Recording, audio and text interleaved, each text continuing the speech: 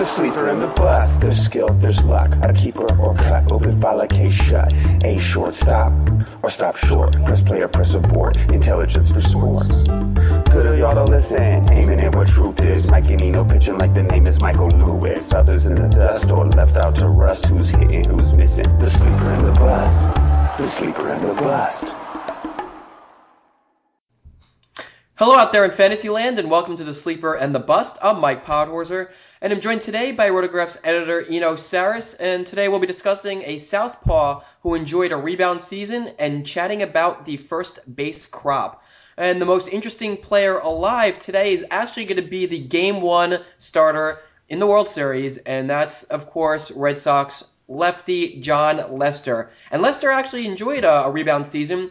375 ERA versus 2012's bust of a year. He was at 482, and he was even better in the second half this year. 257 ERA versus a 458 mark in the first half. So I would assume if you were a Lester owner in the first half, you're like, oh boy, here we go again. But things changed in the second half, and suddenly he's close to being back to the Jon Lester we thought of him before last year. What are your thoughts on him, I wanted to say that the second half boom was all about a velocity increase because there was a little bit of one. He went from around 93 on the four-seamer to closer to 94, I'm sure he figured something out health-wise or mechanics-wise, but That's just 1 mile an hour, and it's the difference in FIP is pretty remarkable. He almost halved his FIP from 4 to closer to 2 in the second half. So I think when I was looking in the secondary numbers, I saw a little bit with the changeup and the cutter. He started throwing both of those pitches more often. Actually, he threw the cutter a little bit less, but they were more effective. The whiff rates on his cutter and changeup went up in the second half. And that could be set up by more velocity, so it still could be because of the velocity. But he definitely figured something out in the second half. I owned Lester last year, and I recall reading about his issues stemming from the cutter. Maybe he wasn't throwing it enough, or he was throwing it more frequently, or there was something related to the cutter that people were speculating that's where his issues had lied. I guess maybe he figured things out and the cutter was more effective this year. I don't know. Yeah, I mean, he threw it a lot in the first half, 28%, and it was his biggest secondary pitch. And he threw it a little bit less in the second half, and the whiffs went up. So there could be something there that he fell in love with the pitch, and it's also interesting that he's a lefty throwing a cutter a lot, and which has somewhat platoon splits, and then he started throwing the changeup more often in the second half, and the changeup by whiff rate is actually his best pitch. So that's that. I thought that was interesting. I didn't think that going in, but he gets 20% whiffs on that changeup, and he's up to 14, using it 14% of the time. So it's a legitimate changeup. Maybe stepping off the cutter a little bit. Maybe that helped his velocity. He definitely got it going. I'm a little bit nervous about him, keeping it up though. Yeah, I mean, if you look at both of the halves and look at their xFIP, he wasn't really all that different in the second half. The main difference was that he allowed much fewer home runs on his fly balls and he stranded more base runners. But his skills really weren't all that different. I mean, a 397 xFIP in the first half, 379 xFIP in the second half. So it looks like it was mostly luck related. He wasn't that different, and it was just bad luck in the first half, good luck in the second half, and they just offset each other, and it all totaled what looks to be a bounce back season. But it's funny because if you compare the skill set with 2012, again, it looks virtually identical. So I feel like he's a perfect example of looking beyond ERA, looking toward xFIP and Sierra, and assuming that an established veteran like a Lester is going to see his ERA rebound back toward his ERA estimators. Yeah, and what's funny is that the result, if you actually look at his career, so he's going to be 30 going into next season. And if you look at his career as peaking in 2010, when he was 25,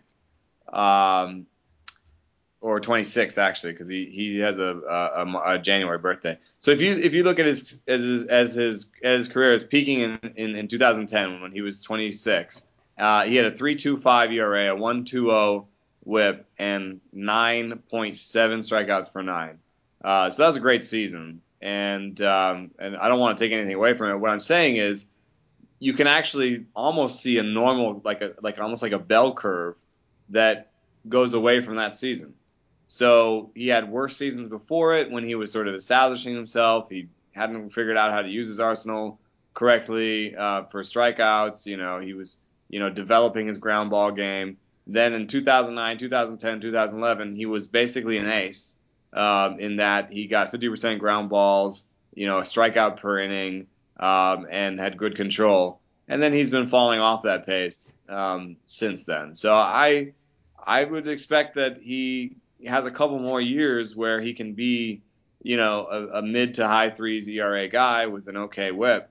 But I don't really see a reason to think that the second half means that, he's going to be an ace next year.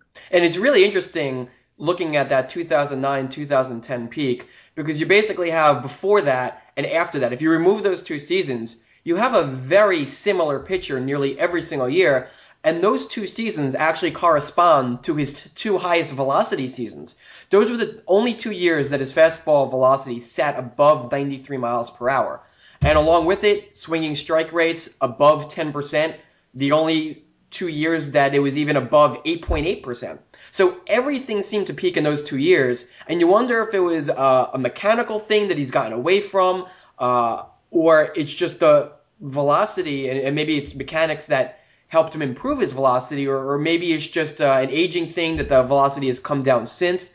I don't know, but everything you look at, 2009, 2010 was his peak, and he's probably not going to come anywhere close to that again, and he's more of a high threes ERA pitcher like what he did this year. Yeah, if you also look at his career rates, 3.76, 1.30, for ERA and WHIP, I think that he's been overrated maybe more often than he's been underrated. Yeah, it's possible. I mean, considering he's on the Red Sox, a huge market, that would make sense. Yeah. And given Even though he's been on the Red Sox, I mean, yeah, he has good win totals, but in 2012 he had 9 wins. He only had in that peak year he went 19-9. Otherwise, he's like a 15-win pitcher. So I hate to say it. In fact, this might be blasphemy, but the wins sort of kind of put him in the right place for me. 15-win pitcher. Yeah, he's pretty good, but he's not an ace. except in 2012 where he forgot how to win. Right. No will to win that year. No, he just could not will his teammates to win games for him. Of course, that may have had a little bit to do with the 4.82 ERA, but Well, he did some things himself that year that were a little bit weird. all right, this is first base week on Rotographs, and we'll start things off with sleepers and busts. So, give us a sleeper. And I know personally I had a tough time coming up with a traditional sleeper. So the guy I have is just somebody I think is undervalued, and we're probably going to end up going with the same guy. So who's yours? Oh God, we are, aren't we? I was gonna say I have a hard time because, I don't really see a problem with. I don't think Chris Davis is gonna hit 50 homers again. So if you want to, No, he's hit 60. if you want to call him a bust, I don't think he's gonna hit 286. So I would bring him back to about 270 and 40 homers or something. Yes. Which will probably still have him in the top 3 at first baseman. So there's not really a problem there. Goldschmidt, I only see better things in his future. Maybe a fewer stolen bases. Edwin Encarnacion, maybe he can step back, but he's not too old yet. Ortiz is super old, and so you have that, and you also have that risk that he'll lose that first baseman eligibility in dynasty leagues. But I mean, when he's in there, he's good. So the top of Freddie Freeman, I don't think he has a lot more upside, but I think that he's okay on batting average. We'll talk about busts later, but in terms of, I don't see I see those guys as all fairly well valued and at the top of their game, and there's no real sleeper that I say, Joey Votto could have a good year and go from 7. He was 7th ranked this year. He could go into the top 3 again. But just with a few more homers or something. But in the top like 15 or so, I had a hard time. Maybe we'll talk about Alan Craig a little bit. He's kind of interesting. But if you reach down to a guy that isn't in the top 20, but I think could be in the top 12 next year, which I think is a good sort of sleeper. That's a real sleeper to me. Someone who will cost me, $2, $3, $4, $5 and could be, a $20 player, or at least a $10 player. That's Anthony Rizzo for me. Shocker. Yeah, I knew that. Crap. But you know what? Before we actually talk about Rizzo, I'm actually really curious to see where he ends up going, because I wonder if the hype is completely worn off or if he still retains that young power hitter with upside and he's not as cheap as we might expect given his disappointing season. I think there might be some difference depending on your league, really, because judging from Twitter, I got a lot of comments that were like, "I hate him. I dropped him like X months ago, and I'm so happy about it." Fantastic news. And so I think there's definitely going to be some leagues where people are just totally tired of him. Leagues where someone tried to peddle him for a whole year and couldn't trade him away. So leagues where the whole league is like, that guy's a bum. But in my chats, it's been a little bit more like, I'm listening to you. I'm trying to have patience. I'm holding on to him in my dynasty league. I'm interested in him next year, but he's trying my patience. So I think there's a little bit of the trying my patience leagues. He'll probably still go for more than he'll still be $5-6. He'll be a mid-round guy. In those other leagues, he might be a final round guy. That would be crazy. I would be scooping him up. The thing that I love about Rizzo, though, is that it's mostly a batting average thing. I mean, sure, we all dreamed of 30 home runs, but it's not like he hit 13 or 15 or something. He hit 23 home runs. He does hit in the middle of the order. He even chipped in 6 steals. So it's essentially his .233 batting average, and that came with a .258 BABIP. His batted ball profile looks fine. So this is the type of guy that you want to buy at whatever price, knowing, I mean, look at Eric Hosmer. Eric Hosmer was the exact same situation. He batted like .230 last year, and his BABIP completely rebounded. He hit like .300 this year. This is exactly what Anthony Rizzo is capable of. Yeah, and he has, I think, I take his power over Hosmer's any day. So, I mean, he doesn't have the extreme ground ball split that Hosmer has. So, yeah, I look across his line and, people complain, but he nudged that isolated power a little bit ahead, 186. It's not, upper echelon, but if you look at his, minor league stats, I could really see him nudging that further. And Steamer says a 219 ISO. So, I mean, he's what's he going to be next year? And Steamer has him down for 30 home runs next year, so they're pretty optimistic. He's going to be 25 next year. He's not even going to be 25 until the end of next year. So 24 years old, the power curve on a 24-year-old is still going up. In terms of aging curves, the power should continue to get better. He's really young. He's still kept that the strikeout rate under 20, which is to get a guy that might have a 200 ISO next year and strike out less than the league average is already something I'm interested in. So, there's no extreme, he didn't hit infield fly balls. Manny Machado, people love Manny Machado. Manny Machado hit infield fly balls like nobody's business. So, there's nothing like that in Rizzo's line.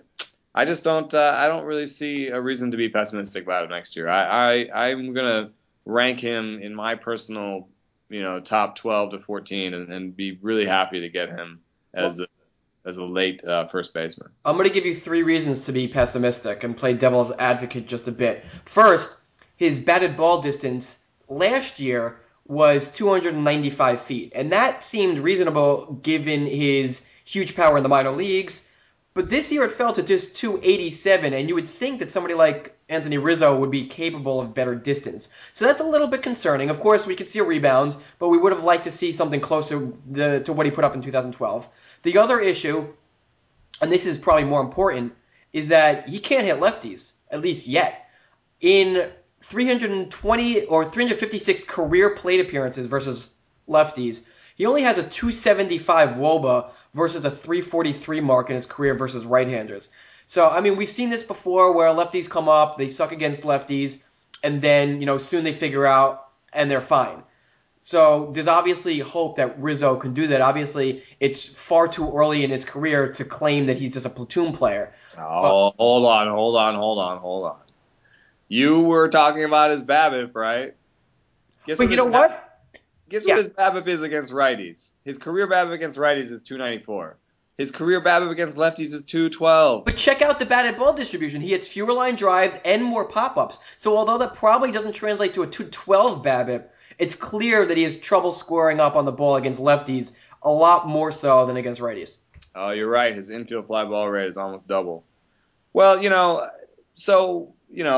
okay. So give him an xBABIP of, even if you give him an xBABIP of 260 or something, if you look at, I don't see extreme splits here, and I like, his walk rate against lefties, it drops from 11 to 8.4%, but that's still league average. So he becomes way more league average against lefties. But if you're plus against righties and you're league average against lefties, then I don't think you get platooned. Yeah, actually, that is the good news. Yeah, because he's still league average in walk rate, still league average in strikeout rate, and even with the bad BABIP, his ISO is 150. So he's basically league average in all the components. It just looks bad overall because of a bad BABIP.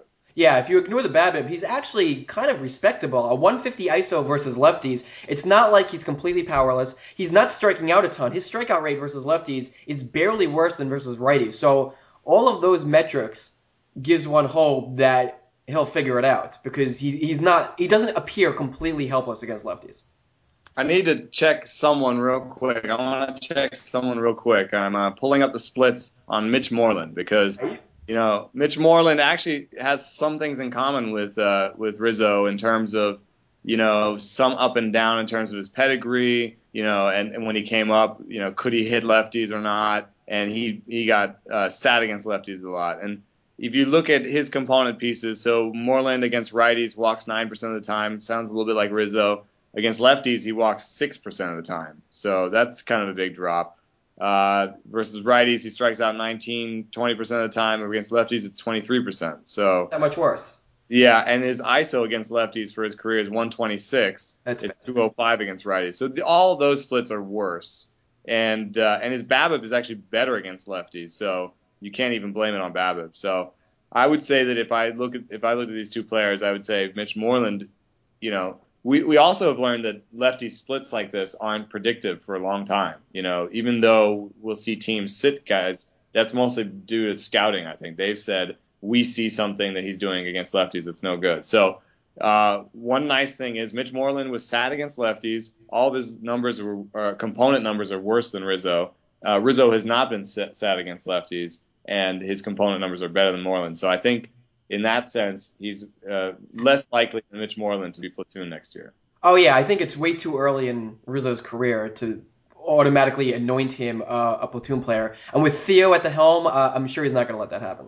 Yeah, exactly. I mean, they're going to, until they, have, a postseason berth in their grasp in the second half, I don't think that Theo will do anything like take a struggling starting pitcher out of the rotation. I think he's going to keep his eye on the future until, oh my gosh, we're in the wild card race.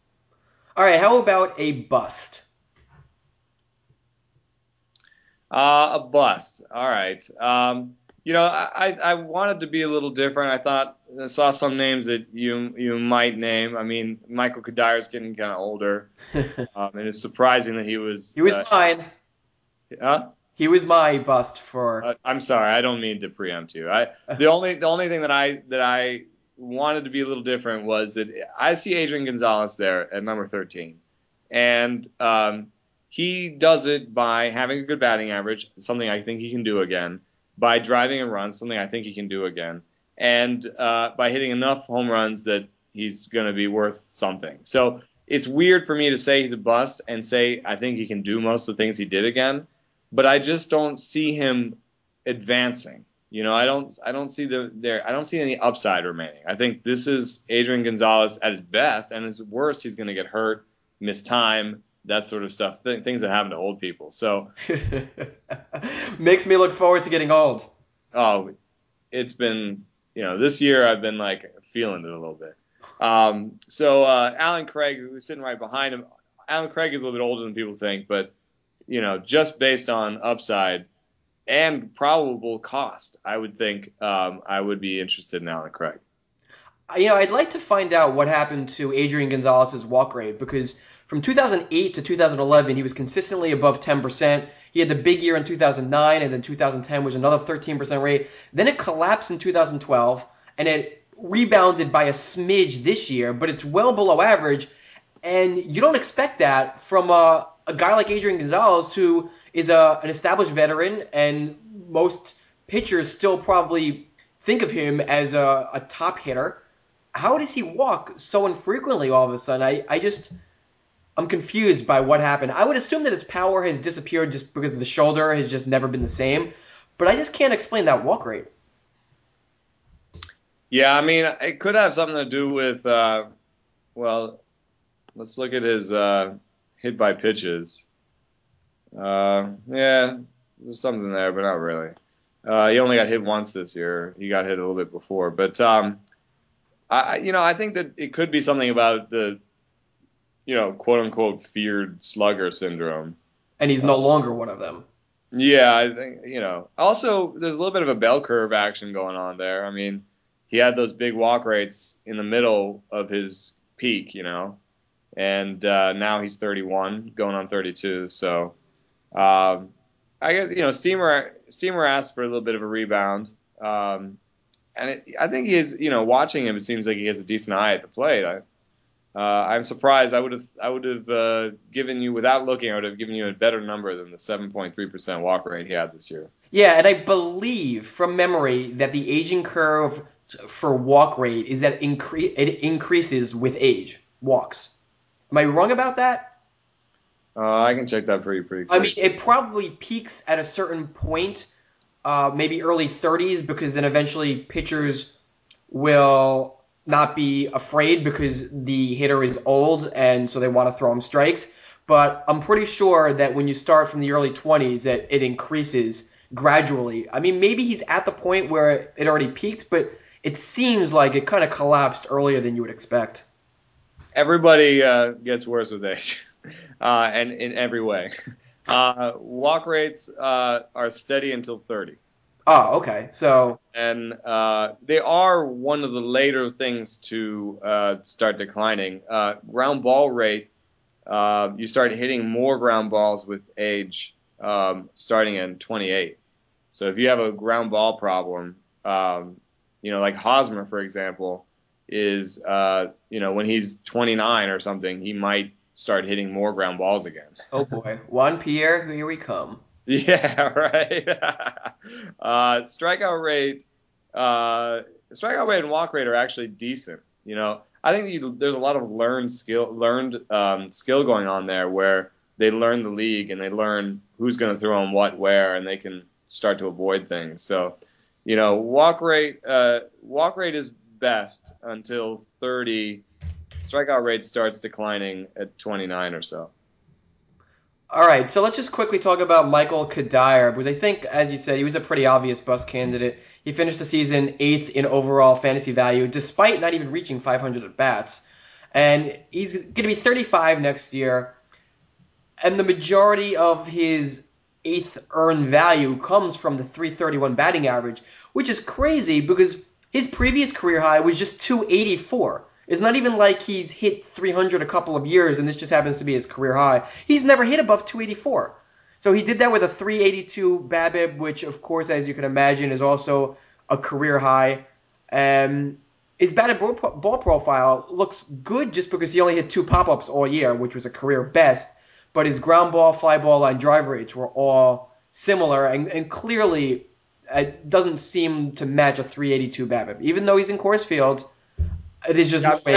that's the crux of my devil's advocate argument on Kadire, is just that I don't think that people respect him, and that, I think there's an argument to be made that he could be a cheap dynasty acquisition because he's still going to play in Coors, and he had a 401 BABIP there, which is pretty nice. I'm not saying he's necessarily going to repeat that, but Coors is a really nice place to play happier games. And I guess in head-to-head, there's a little bit more question of when he's playing at home and when that's going to help you. But in Roto, you get those stats, and I love buying into Coors. So I know that I would say that there's going to be some step back, but in terms of non-batting average parts of his line, I do think that most of those things he can do again. I mean, maybe take a stolen base or two away, but he can hit 20 homers. Yeah. And he could actually play more than he played last year if he's healthier. So, there are things there that aren't so obviously going to just disappear. He's kind of one of those boring old veterans that he does more than you expect, and if you end up drafting him, you're not excited about it. You're like, oh, blah, ended up with Michael Kadire. And you don't realize that he went 2010 this year from a first baseman.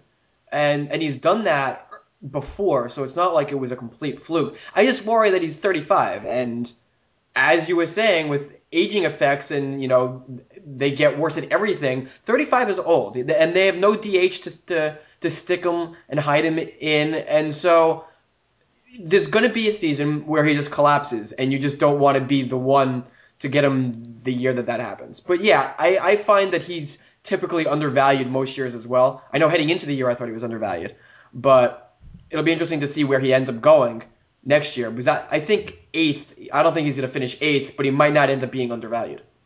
I'm sorry, he might not end up being overvalued. All right. Yeah. I mean, it all depends on what your actual conversations are with people, but I would say that in general, he's not like he's not a buzzword. I don't think that people are excited about him. So in that way, he could actually end up dropping. Because that's another thing. Our readers, and I think in general, fantasy fans now are more. Are pretty well versed with batting average on balls in play, and they can look at that and say, oh, 380 is going to suck, and then there might be too much of a backlash, because he's probably going to have a higher BABIP, and the way that Coors works is that it's such a big outfield, and the outfielders often have to play back because the balls travel further. That one of the secrets about Coors is not necessarily the homers, it's the dinks and dunks that hit between the infield and the outfield. Yeah, because it's actually a big park in terms of dimensions, and I'm sure people don't realize. Yeah. So it's actually a nice place to go shopping for batting average. And if there's too much of a backlash and people think he's going to hit 270 like he did with the Twins, I would say I don't think that's necessarily going to be the case. But otherwise, I mean, yes, obviously he has his flaws. All right, let's talk about a pair of hitters who I want to lump together because they actually endured a similar fate this year, and that's Alan Craig and Billy Butler. Both of them make pretty good contact. You can count on them for around the 300 batting average, but they both suffered a power outage this year and simply did not hit enough fly balls. Both of them under a 30% fly ball rate, with the likes of Ichiro Suzuki, Eric Young, basically speedy slap hitters with limited power. So what happened here, and can we expect the power to rebound next year? Well, it's hard to say. I feel like, Billy Butler has always had the ground ball problem.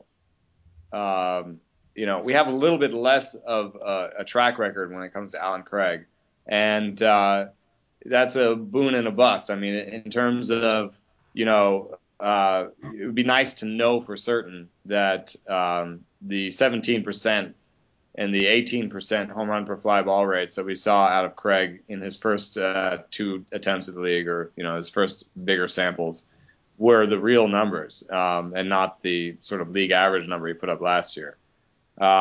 Whereas with Billy Butler, I think we know who Billy Butler is. I'm not really waiting for too much of a rebound. I thought that one year with the nice home runs was at 2012. I thought that was the outlier. I mean, if you look up and down, he's a 15 to 20 homer guy. So, I don't think that there's any secrets Billy Butler is holding back. And when I talked to him, he was pretty obvious about it. And he said one of the most interesting things to me that that a hitter ever said to me this year, which was that when I asked him about his ground ball rate, he said, "Yeah, I'm looking low because pitchers throw it low, and since pitchers throw it low, I'd rather be looking there because that's where the balls are going to be. And if I get a good ball there, then I'm ready for it." So that doesn't sound like to me a guy who's going to push his fly ball rate up next year. Huh. That's really interesting and weird. It makes sense in terms of on base percentage and BABIP and batting average, which are all things that are strengths of his. He's always had a great batting average on balls in play. He's always had a great on base percentage, and I think that's partially because he's looking to hit the pitchers where they're trying to be. So, and he's avoiding all the stupid pitches, all the high pitches that are often not called strikes, that are hard to hit, that are sometimes become homers, but by avoiding those, he improves himself in so many different ways. So it's a little bit of the Votto treatment, and with the fact that ground ball rates get worse as you get older, he's going to be 28 next year.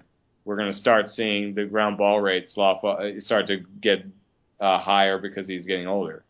So yeah, I don't think we're going to see much different from him. 20 homers, 300 batting average. Speaking of Joey Votto, it seems pretty obvious that Alan Craig graduated from the Joey Votto School of Hitting. His batted ball distribution this year was nearly exactly what Votto put up.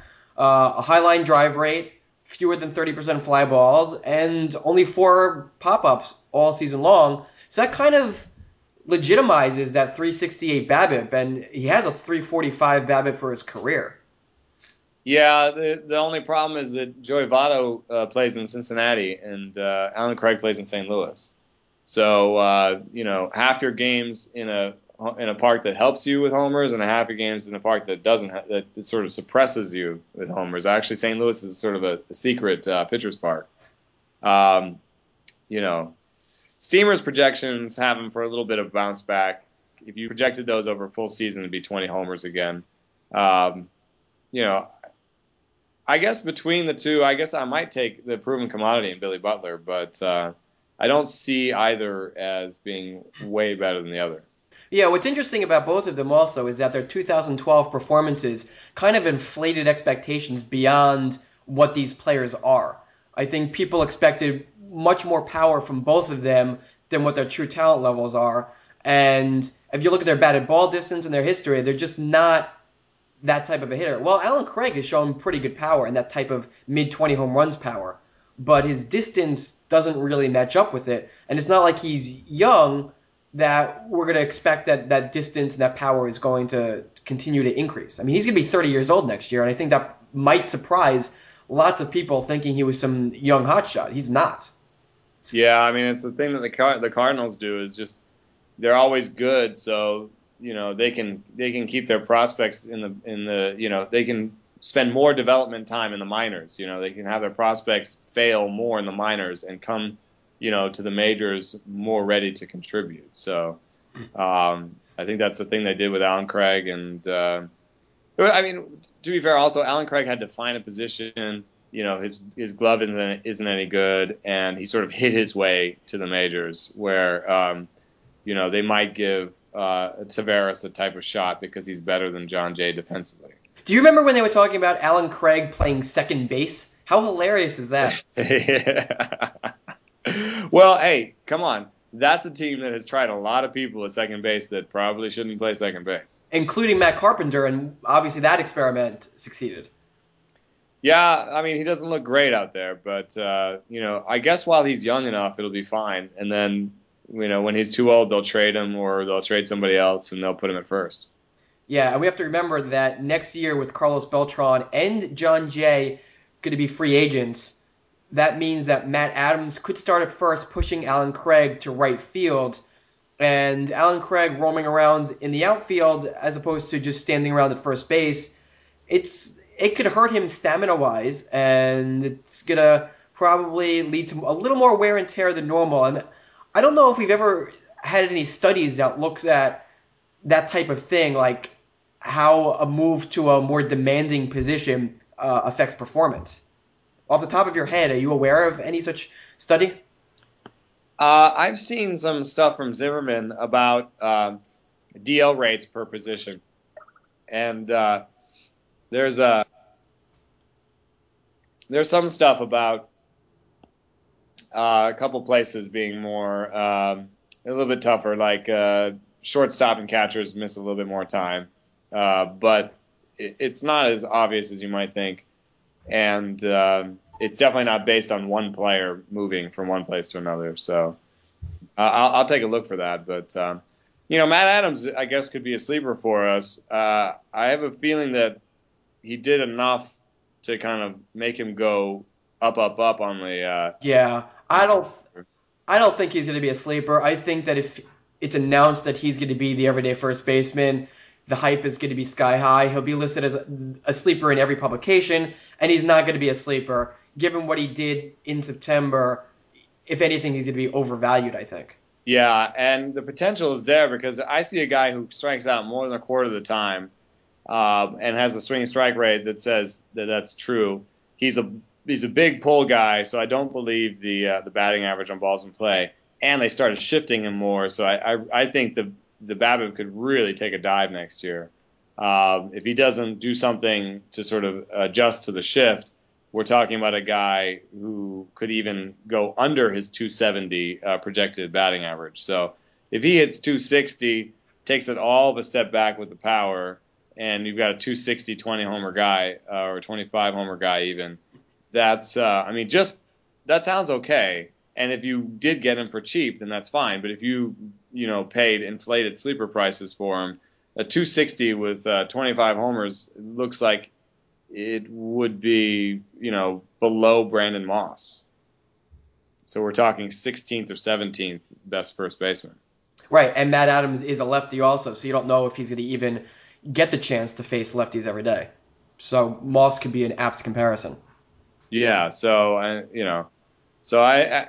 if you're looking to try and get a top 12 first baseman for cheap, I'd much rather do Anthony Rizzo. But if you are in a league where people are not so excited about him, and you can get, I wouldn't say Anthony Rizzo should be your only first baseman. So I would say an Anthony Rizzo Matt Adams combo would probably get you two guys in the top 20 and a first baseman, a utility that are good enough, or an Anthony Rizzo Brandon Belt combination. There's ways to go cheap at first base. It's a position I like to go cheap at.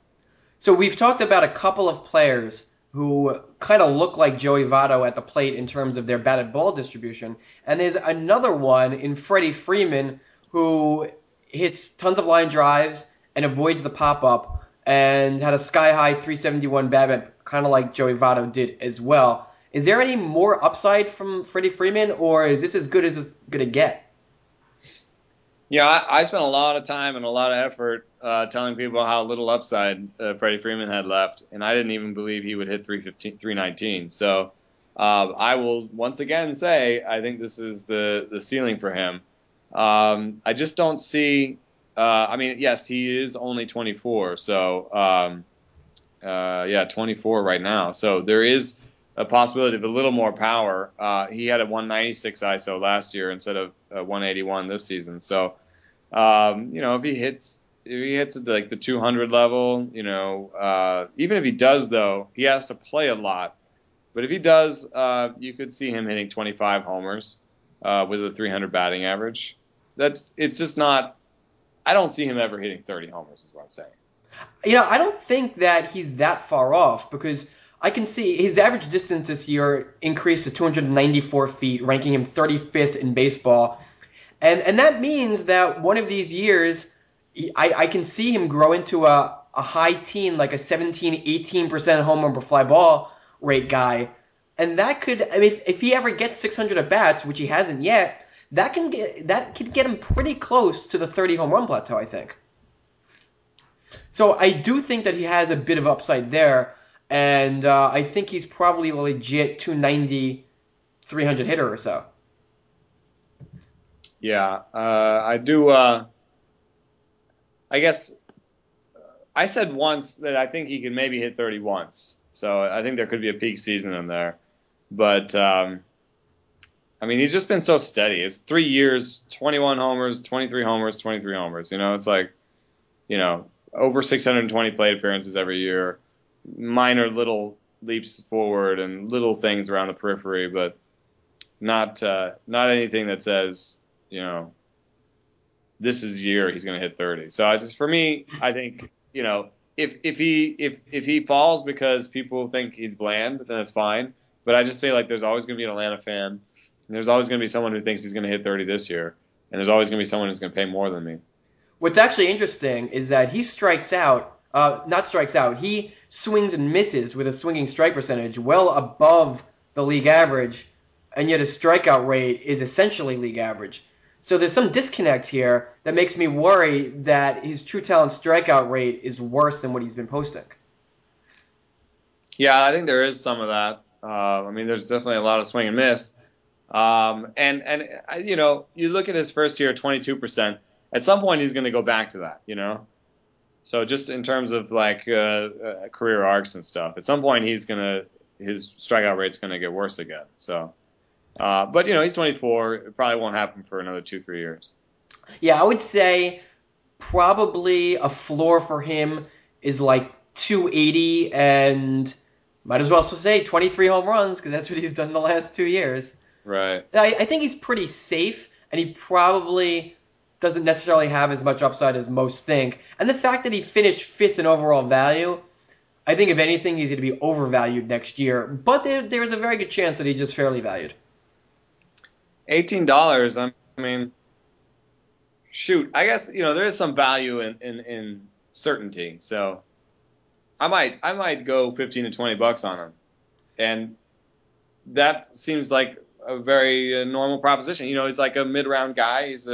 He'll help you in batting average probably, and he won't hurt you in power, and he'll have a good team probably again. So RBI probably good. So but I just I could see that pushing it 22, 23, 24, $25. Oh no, come on.